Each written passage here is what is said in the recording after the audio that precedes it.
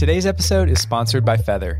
Feather provides digital marketing tools and strategies for nonprofits of all shapes and sizes, including the Humane Society of North Central Florida. Stick around for the break to hear how Feather powered their $300 digital ad campaign that raised nearly $6,000 in just one day. Hey, I'm John. And I'm Becky. And this is the We Are for Good podcast. Nonprofits are faced with more challenges to accomplish their missions and the growing pressure to do more, raise more, and be more for the causes that improve our world. We're here to learn with you from some of the best in the industry, bringing the most innovative ideas, inspirational stories, all to create an impact uprising. So welcome to the good community. We're nonprofit professionals, philanthropists, world changers, and rabid fans who are striving to bring a little more goodness into the world. So let's get started. Hey, Becky. Hey, John. Oh my gosh, I'm so excited to talk to our guest today. You know, we talk a ton about the power of lived experience and how that translates through founder stories, or maybe, you know, how you channel your passion into how you show up at a nonprofit mission. But today we are talking to one of the foremost experts in this space that is curating experiences for young professionals and is really guiding people to finding their calling, finding their purpose, connecting that with their why, and creating incredible lived experiences as well. And so it's my huge honor to welcome Abby Falik to the podcast. She is the founder and CEO of Global Citizen Year. And as we've learned more about Abby's story, I mean, there's so much here, value alignment, and so much that she does that we need to pull into our sector as we think about growing the next generation of leaders and the leaders that are here, because she says that it's not ideas that change the world, it's leaders that change the world. And so Abby has this incredible life where she has been an award-winning social entrepreneur, and she has leaned into just some incredible places where she plugs in through her thought leadership and her volunteerism. But today we are going to just kind of immerse ourselves and go on our own little Global Citizen Year here on the podcast. And we're just delighted to have you here, Abby. Thank you and welcome to the show. Becky and John, I've really been looking forward to this. So thank you for such a warm welcome. Well, it is such an honor. And we just want to get to know you. You know, what stirred in your heart? What is kind of your journey from being little Abby growing up to wanting to bring other people along on this incredible journey to be part of something like this? Well, it's sweet that you asked, because I happen to be working from my parents' house today. So I am in my childhood bedroom. They call it the room formerly known as Abby's. No, guest room.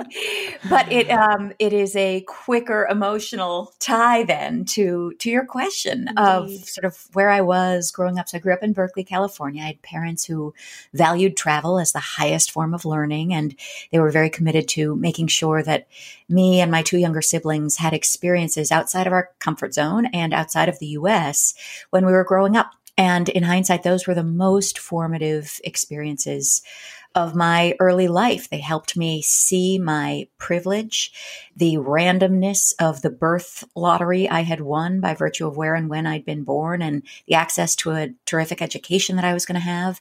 And I have a mentor that talks about a social justice nerve that we all have. And once you're aware of it, you can't ignore it.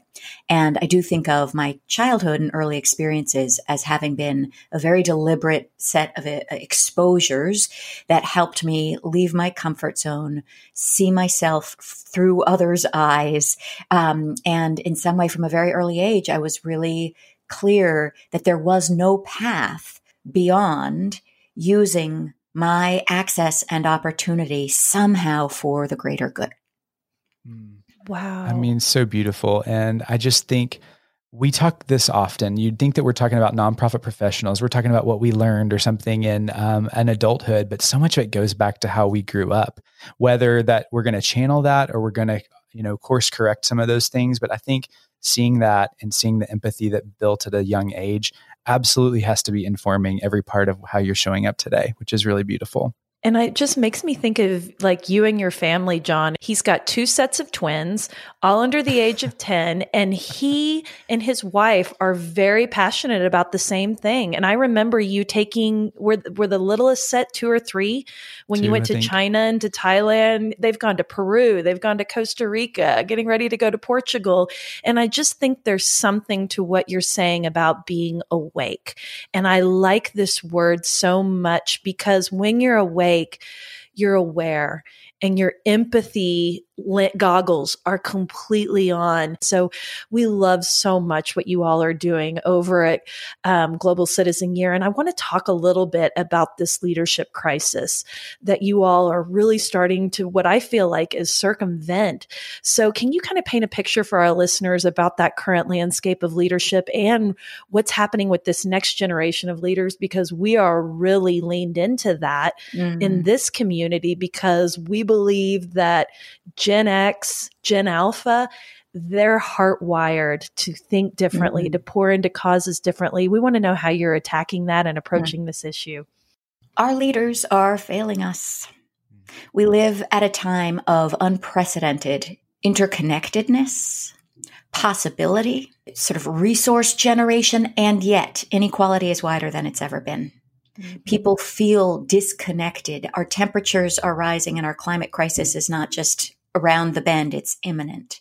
There is a way in which our leaders have not seen the whole picture and balanced all of the bottom lines that are essential. So we prioritize personal gain, short-term profit, visible success. We talk about the real good over the feel good at the expense of actually reorienting around what needs to be solved for, which is people, our planet, a shared sense of purpose.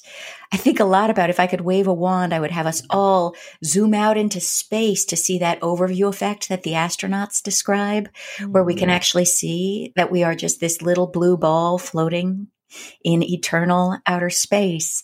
And to get that shift in perspective to see we are all on the same team. We just don't realize it or act like it. And so instead we're fighting each other and we're maximizing and optimizing for the wrong things. And my sense is that what I'm here for is to lead a movement that inspires Gen Z, which is the most alert, idealistic, globally aware and interconnected generation in the course of human history. And how do we harness that idealism for real change? How do we help them understand that it's not just about running around and starting new nonprofits, because I actually think that's the opposite of what's needed in many ways, but instead about humbling themselves to understanding what are the root causes of the problems that need to be solved? What has been tried? How do I learn as a young person, as an apprentice, to what already is in motion? And how do I take what works to where it's needed most? So at Global Citizen Year, we're on a mission to reinvent a life stage between high school and what comes next, so that we can unleash a force of new leaders who value the things that matter most. Oh my gosh. Abby, here's the thing. As you're talking, I just know from my own personal journey, the power of what you're saying is when you leave the comfort of your home for the first time. I'm not saying go to some all-inclusive resort in a different country. I'm talking about when you go to a country and you realize that people are the same. Like, we're all humanity together. We're connectedness. And we have the same values at a lot of levels too, of family and purpose. And we're all looking for those things. Well, take us back. I mean, what was your first international experience that made you come alive to that you wanted others to have that in such a tangible way? Yeah, I love what you're saying, John, because I do think at the heart of our work and certainly my worldview is people are people are people. And as soon as we can see we are no bigger and no smaller than any other human, we can actually break through to figure out how we can work together in ways that are far more impactful and effective. So my experience was finishing high school and having been on that hamster wheel. I'd been on the treadmill. I'd checked the boxes. I'd been a good student. I feel like my sense of purpose was given to me by others, which was get into college, get into a good college. Yeah. And I finished high school and felt confused and exhausted and aware that there was learning that I valued that had nothing to do with what I was learning in a classroom. And I called the Peace Corps, actually sitting right here in my childhood bedroom. I remember looking through, it was the yellow pages at the time, and I made that phone call. You're taking me back. I tried to get as high up as I could to have this conversation, making the case for why me at 18 would somehow, be ready for this experience. And clearly I wasn't. And they were right to say, you need a college degree to join the Peace Corps. But it felt very ironic that at that age, what was available to me was military service, religious service, but there was no pathway that was in the service and spirit of learning myself and doing something in the service of humanity. And so I ended up going straight to school. There was so much inertia and the FOMO, the fear of missing out. And after 2 years of feeling really stifled in lecture hall style learning, I took off. I took a year off school. And so, John, you asked about an early formative global experience. For me, it was that year that I spent in Latin America. I was in Nicaragua and Brazil both. And I was on my own before smartphones and before Google Maps and Google Translate, right? I was having a very much in the real world trial and error experience of myself in a new context. And it was excruciatingly hard and disorienting, but taught me more than I ever could have learned in a classroom. And when I came back to finish college, suddenly I had confidence and clarity about what I wanted to use my education for. I knew who I was when I was outside of my comfort zone and the things that made me happy or the things that zapped my energy. I knew what questions I was trying to use my education to answer. And I felt like the experiences I had were as valuable as what I was learning at Stanford. And so I petitioned for it all to count for credit. And I got a year's worth of credit for that lived experience, which in many ways was this early sort of proof point that has played a role in what we've now built at Global Citizen Year, which is to say the things we give credit to, that the things we accredit are currently quite disconnected from the things that are most worthy of credit.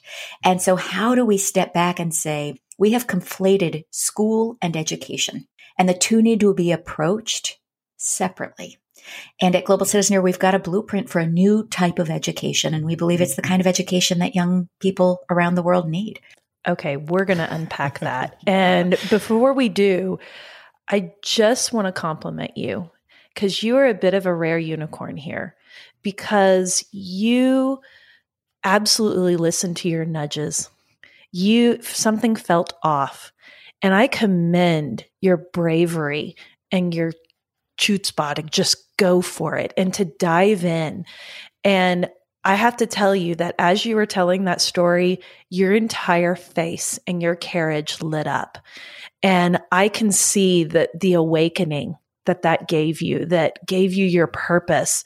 And I just think about how that juxtaposed with this organization's story of getting these Gen Zers to wake up and to pour into that purpose so early. Because I have to tell you, I don't think I found my purpose until 39 or 40. And I think about if I would have had something like this when I was 19 or 20 or whenever that is, I think about how much my life would have changed and how my values would have aligned with my purpose. And so please talk about Global Citizen Year, talk about your programs, talk about your mission and how you're serving these leaders that are ages 17 to 21 globally with this incredible framework you've built. Becky, I so resonate with what you shared about, having these experiences later on in life. And I think we have a cultural template that still encourages young people to sort of scramble up the hill in the first stage of life. And then you're knocked off the mountaintop by some sort of midlife crisis. And then you are ready to put your purpose or your values first. And I think about how much effort and human capacity, creativity, and potential we're wasting by sending kids on that very thin scramble. I am a huge believer that if we could have the equivalent of that midlife crisis in our 20s, that the world would change, that as soon as you're aware that there's a different mountain worth climbing, you get to it. You can't do anything else. And so what we're doing at Global Citizen Year is making it normal, accessible, encouraged, aspirational, that really high-achieving high school students from across the U.S. and now from around the world take a year to learn who they are and who they're becoming through real lived experience. We provide them with a curriculum, with a cohort of peers, kids like them who are idealistic and ambitious, determined, hopeful that the world can change. They're coached by professional mentors, and they have deep, immersive global experiences that shift their sense of possibility. And ultimately, it's really about figuring out, who am I? What does the world need? And what's my role at the intersection of those two things? And our belief in nonprofit speak, it's our theory of change, is if that we can light young people up at that critical juncture, if we can shift their trajectory even by 1 degree from the origin, the younger we can make that change, the further from the starting point they end up. And for us, it's critically important that we're casting a wider net than our, famous colleges and traditional modes of searching for quote, leadership potential. We don't look at test scores or grades. We're looking at kids who've made something of where they've started, who've inspired their peers to follow them in some way, and who we believe have the raw material that we can work with to then help shape them so they can really shape themselves into the kind of leaders our world needs now. Unbelievable. I mean, I think I'm having a lot of flashbacks to just growing up and kind of in that transition phase of trying to figure out what you want to do. And we put all this pressure that an 18-year-old knows what they want their major to be for the rest of their life. Right. And we even define, I think even the vernacular of how we talk about that as if you're choosing your sentence at 18 for what you're going to do the rest of your life. This is flipping it fully on its head. And I want to lift a stat that kind of came through as we were kind of prepping for this, but it's that studies have shown that in the US, just 3% of students report having a transformative experience in college. Will you talk about that? What do you define as transformative? But it seems shockingly low. It does. I know I'd love for you to address that and how y'all are leaning into that. Thank you for highlighting that. So I first read it. It was an op-ed in The Atlantic that the head of the college board had written. And he cited this statistic. I think the article was called "There's More to College Than Getting Into College." And I think we've put so much emphasis on this rat race to get in, but we have then essentially stepped back and been not remotely critical of what actually happens when you're there. And this survey showed that just 3% of young people reflected on their college experience as having been transformative. 3%. And this is the biggest investment in time and resources in a young person's life and development. So this should be headline news as we think about what the future of a higher education needs to look like. There's a piece of that data that I found very interesting that showed, what was in common among those 3 in 100 students? What did they share? And it had nothing to do with where they went to college. It had everything to do with how they approached the experience. And it comes back to this theme, Becky, of awakeness. Students who have agency, who are in the driver's seat of their own learning, who know what questions they're trying to answer, who have the confidence to build relationships with mentors, who have the stick-to-itiveness to integrate in-class and out-of-class learning. Those are the students who come out the other side of a college experience having been transformed.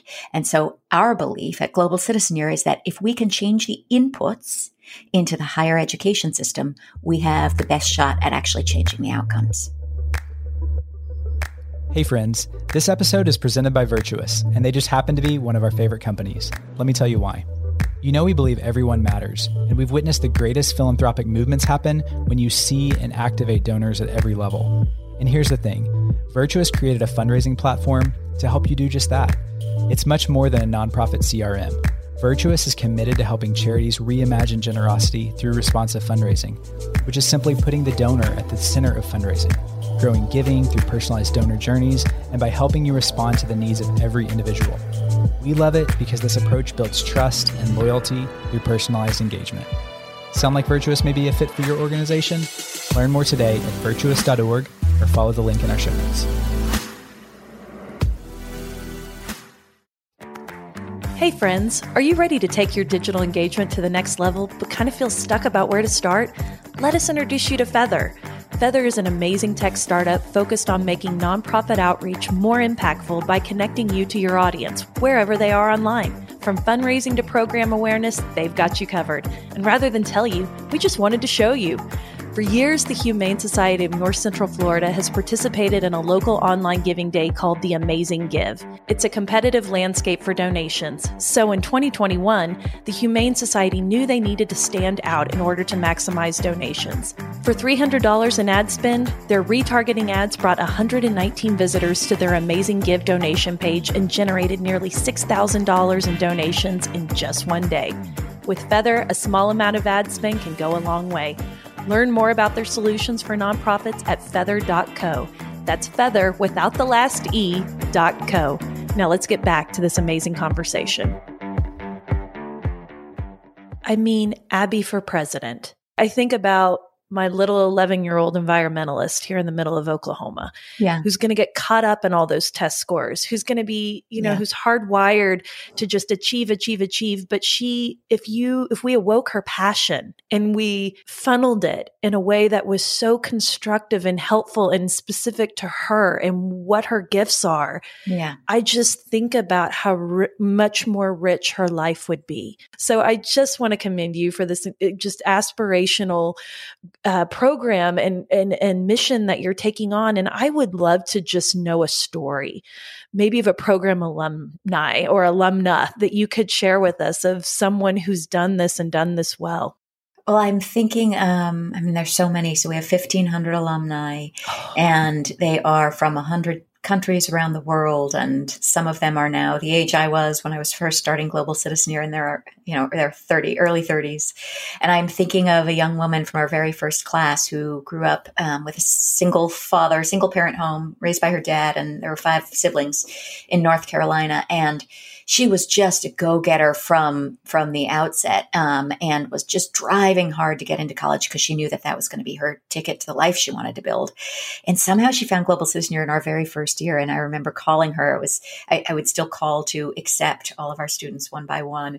And the story she tells us that she was standing in a soccer field after a game, and she took the phone and threw it up in the air because she was just so shocked. And her response to me was, "You have made my life." And it was a really moment of commitment and a moment of sensing like, this is much bigger than me. And I also felt like, all right, hold on, we've not even done anything yet. So Ananda spent the year in Senegal, working on a local conservation project, living with a family, really becoming an integrated part of a community. And I can say this with deep knowing, because about 10 years later, she and I returned to that community with film crew and made a beautiful sort of reflective piece on the experience she'd had. But the emphasis for us has always been on what can a young person learn about themselves? How can they be humbled and sort of encouraged to sit through layers of discomfort and preconception? So unlike a lot of travel programs for young people or volunteerist or service programs, this is not about going out to change the world. Ananda would never say that there was something that she did that shook things up in that local community. She would say that was absolutely not her role or her place, but that her role was to learn as much as she could about a different way of living, and about herself, and to take those insights and that expansion of her own empathy and her own sense of her power in the world, and to carry it into whatever she did next. And she's chased down startup jobs in Silicon Valley and is now developing new products with a view toward how they can be used in West Africa. And it's all sort of this grounding in a humbling and a lived experience that I think has actually allowed her to be even more confident in aiming higher with how she wants to use her precious life. I think the way you express the philosophy kind of behind it is everything. And I think, we don't want to, this isn't the place that we're putting a bunch of people down, but talking about just what we can fight for a better way to show up. And I think what you've painted here is so true, that it's not a posture of changing the world. It's a posture of, I'm going to learn and I'm going to, that's the experience, and that's the expectation. I think that does change the way that you show up as a result of that. So. And it's so related to the conversation we were having about leadership. So we believe that leadership is a practice and not a position. It is a constant self-reflection. It is an evolution toward letting go of what you think you know to learn what you need to learn next. It's showing up with curiosity before judgment. It's knowing that you have courage to do hard things and that you can align your life with your convictions. And these are the key nuggets. When we talk about a leadership crisis right now, it's because we have imagine somehow that leaders need to have more answers than questions, and more certainty than doubt, and more sort of clarity and assuredness than a willingness to learn and evolve. And I think that's really what's led us astray. And so we're trying to get at the root cause of forging a different type of leader who approaches the world through the lens of empathy, humility, and curiosity. Well, we are over here cheering from the sidelines. And I just got to say, the way you view leadership is different than the mainstream, which is so refreshing and so good. And it's even the way that I see that y'all have approached your co-leadership of the organization. I want to go there because I think more organizations could follow you as a model. Will you talk about this approach that y'all have embraced at Global Citizen Year and kind of unpack it for us? Yeah, well, so early days, I was doing everything. I wore all the hats and, sort of command and control. And I didn't know any different or better. And I didn't have a team around me that I was really ready to delegate to. But I remember early coaching that I got that said, Abby, your job is to spend as much time as you can doing the things only you can do. And you need to spend a week and track the things you're doing in a week and note the things that energize you and note the things that deplete you. And the things that energize you are a sweet spot that you need to lean into. These are the things that if you do more of them, they replenish you. And your job is to then gather up all the things that deplete you and find people who are so much better than you are at them and who get energy from them and to find those job descriptions. And so ever since I've been on this journey to find people who are so much better than I am at things that I've got no business holding on to, operations and management. And it's refreshing to be able to say I've said this already, but I have this visceral experience that humility and confidence grow in equal proportion. And I think now being, a bit more than 10 years into this journey, I am more humble about the things that I can't do and that there are people who are so much better than I am at them. And I am more confident in a very, I hope, appropriately bounded way about the things that I can do and can uniquely contribute. And that to me feels like the power in then being able to build and delegate to a terrific team. It's so fantastic. And I think the thing that sticks out to me, Abby, is this complete absence of ego and power. And you've built such an equitable dynamic here. And to me, that's what leadership is all about. It's not about who's out front, and this top-down model is the thing that has been crushing us. And I just think about nonprofit specifically and the power dynamics that are in that. I mean, in the way that we have been rooted in our structures in the damn donor pyramid. So sorry, John, I said a bad word. But it's like this concept that everything needs to flow from the person who has the most power, the most wealth at the top. And we believe so much in absolutely flipping the pyramid and wondering what happens when you empower the base. And you have taken that and even elevated it beyond that to say, what if our leaders felt this way, lived this way, learned this way? And the absence of ego invites humility to come in and learning and listening. And I have to say, I talk about imposter syndrome and FOMO. I mean, your Academy speaker list has about half of our ungettable get list on it, because these are the people in our minds who are shaping the good that we want to see in the world. They're baking in justice and equity, and they come at it irreverently and humbly. And I mean, I just commend you for keeping the conversation going. It's not just about frameworks. It's about sharing and democratizing what we learn. And I have a very specific question, because I'm looking at you and I'm hearing the story. You're in your childhood bedroom and you've built this incredible mission that I just think has this compounding ripple effect. And I wonder what it means to you as a mom. You have these two little boys, and I wonder how your work influences the world that you want to create for them. Well, first off, I'm convinced that they won't go to four-year college in the way that was expected of me. It will look wildly different. We need new pathways. And I think there are a lot of really creative, enterprising people charging hard at the question of how do we, in a system that only has 3% success rate right now, how do we disrupt it and how do we create new opportunities? So that excites me. I'll say, I think the journey of building Global Citizen Year has been so humbling to me. It's been a huge learning process that is ongoing and lifelong about my own power and privilege as a white woman in this society. And I think it's really, I'm raising two white sons in relative privilege, and I've had a really clear sense of orientation around how do I help them understand what all those identities mean and how to be humbled in contexts that might not be comfortable for them. And I'll just give one example, which is I decided when my first was a few weeks old, I came home from walking him around the neighborhood and came in and I told my husband, I said, I think I'm just going to speak Spanish to him from now on. Spanish definitely not being my first language. And I flipped. And ever since, we speak Spanish at home. I speak Spanish to my two boys, and it was their first language. And I share this because for me, it felt like a way of helping them recognize that there's more than one way of saying things. It relates to there being more than one way to do things or to see the world. And we also had these early experiences that I think were really formative for them, where they spoke Spanish much better than English for many years as little kids.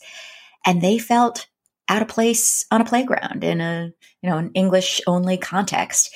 And there was just a sense of an awareness of difference and an awareness of identity that I think learning other languages and having experiences outside of our home context and culture can help awaken that awareness as well. So doing the best I can, humbly stumbling along in the parenting role, but it also feels good to have them learn about my work and start to understand it and to see why it is so important to me. And to watch them watching me lead is gratifying. I mean, you're just our hero. Even just the way Abby talks is like a warm mom hug. It's so comforting. It's so calm. It's so inviting and uplifting. I wish I could hug you. I'm a hugger. So I'm a couple thousand miles away. I'd give you a big one. I mean, the humility also in your story and the way you show up comes through, because I got to say, Outside Magazine named y'all the #1 place to work last year. That doesn't happen accidentally. We talk about culture and all of the way that y'all show up different as leaders. And this even shows up in a huge gift. I don't want to connect the dots from Mackenzie Scott, but we just saw this before we hopped on, that y'all were the recipient of one of the latest rounds of gifts. Yeah. But we know how she works in the kind of the background, that they're doing due diligence to figure out what's it really like inside the walls of these places. So y'all, your culture is leading the charge in so many ways. And this conversation confirms everything that we thought, but even more so. So will you talk about that? What was it like to get that gift? We'd love to hear just a little bit of context. That phone call or that letter, however it was. Yeah. Well, I think anything like that, those two really exciting and affirming recognitions, the Outside Magazine, this gift from Mackenzie Scott, are due to a lot of hard work from a lot of hard people over a long haul. And I think on Outside Magazine in particular, I shared sort of that early stages of the organization's growth before I had built out a senior team. In full candor, we had trouble retaining people. The culture was not collaborative. It was not particularly equitable. High turnover, high stress. And I just look back, and when I think about having arrived a decade later at a place where we were being recognized as the top place to work in the country, I give so much credit to my teammates who helped nudge me into my appropriate role and took the reins and have led us to this moment. So it's just so obvious that is a shared win. And Mackenzie Scott recognizing, especially at this moment of global turmoil, when we've not been able to run our signature fellowship for the last couple of years because we're living through a global pandemic. But she was able to see the possibility that there is a new path, there is a new type of leadership, there is an opportunity in this moment to not race back to normal, but instead to imagine what's possible and build something bold and new. Our lives and the lives of all the students who will have the opportunity to join a Global Citizeneer have been forever transformed by her vision, generosity, trust, and her humility. In many ways, she is exactly the kind of leader and kind of leadership we're trying to shine a spotlight on. I could not agree with you more. We are watching her so closely, and we are rabid fans cheering mightily for how she has disrupted philanthropy, the way that she has gone about it, the tone that she is setting. I just am so grateful when I hear any of these stories, because to me, that gives you such an innovative runway that you can run toward and dream big. And I love that she understands that. And Abby, I mean, we just feel like storytelling is the heartbeat of connection. And we're wondering about maybe a story of philanthropy that has changed you or impacted you in your life that you might share with us.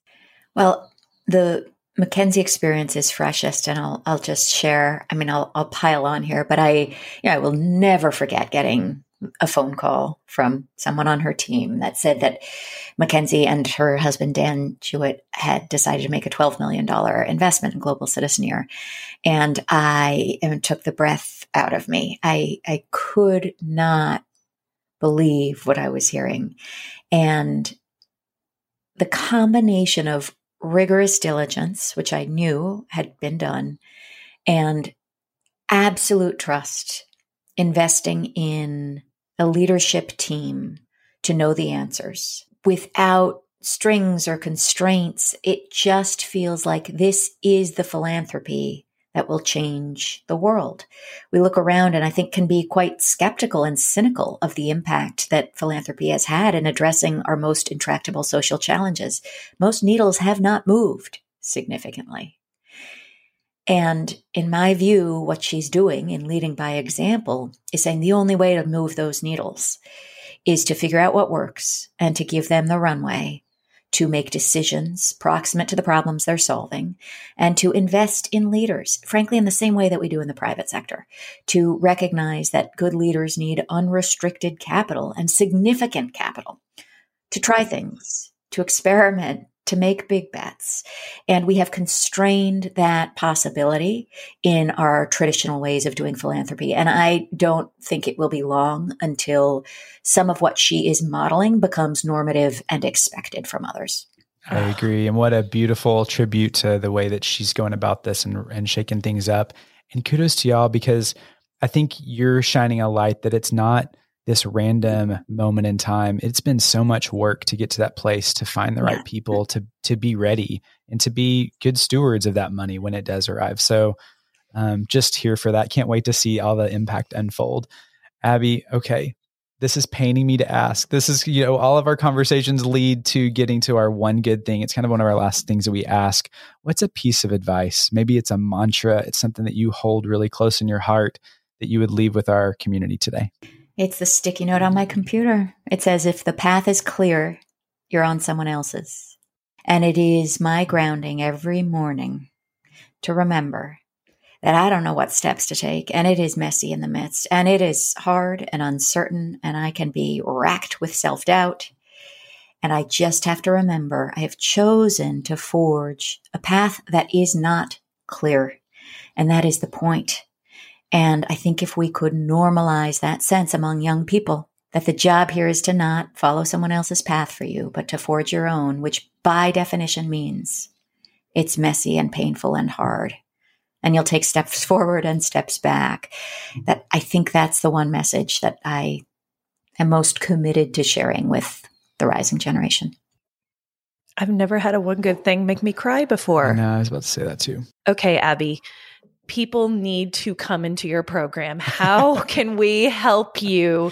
I mean, create a ripple in what you're already doing and get more people involved. Where can people find you? How can they sign up? Where are you on socials? So find us at globalcitizeneer.org. We're about to launch applications for the 22-23 school year for Global Citizeneer.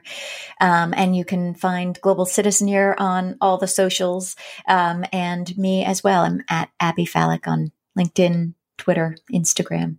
Abby Falik, you are just amazing. I wish there was 100 more like you. We just send you off with a wing and a prayer, that I hope what you're doing just gets replicated more and more and more, because I just think this is the light and the hope that we're looking for in the world. And if we can just continue to chase it, then the world becomes more just, more full. And I just thank you so much for coming into our podcast and opening your heart and opening ours with your words. Thank you for such a meaningful conversation. Such full hearts. Thank you. Thanks for joining us. Today's episode was brought to you by our good friends at Auth0. With Auth0, your nonprofit can do more with a login box. Greet prospects and rabid fans of your mission with authenticity. Simply make it easier for your team to manage data. There's so much at Auth0 login experience can do. Visit auth0.org for more info. If you enjoyed this episode, we know you'll love being part of the We Are for Good community. It's like our own social network where you can find like-minded friends, ask questions, share resources, and find inspiration anytime. Sign up today at weareforgood.com/hello. Thanks, friends.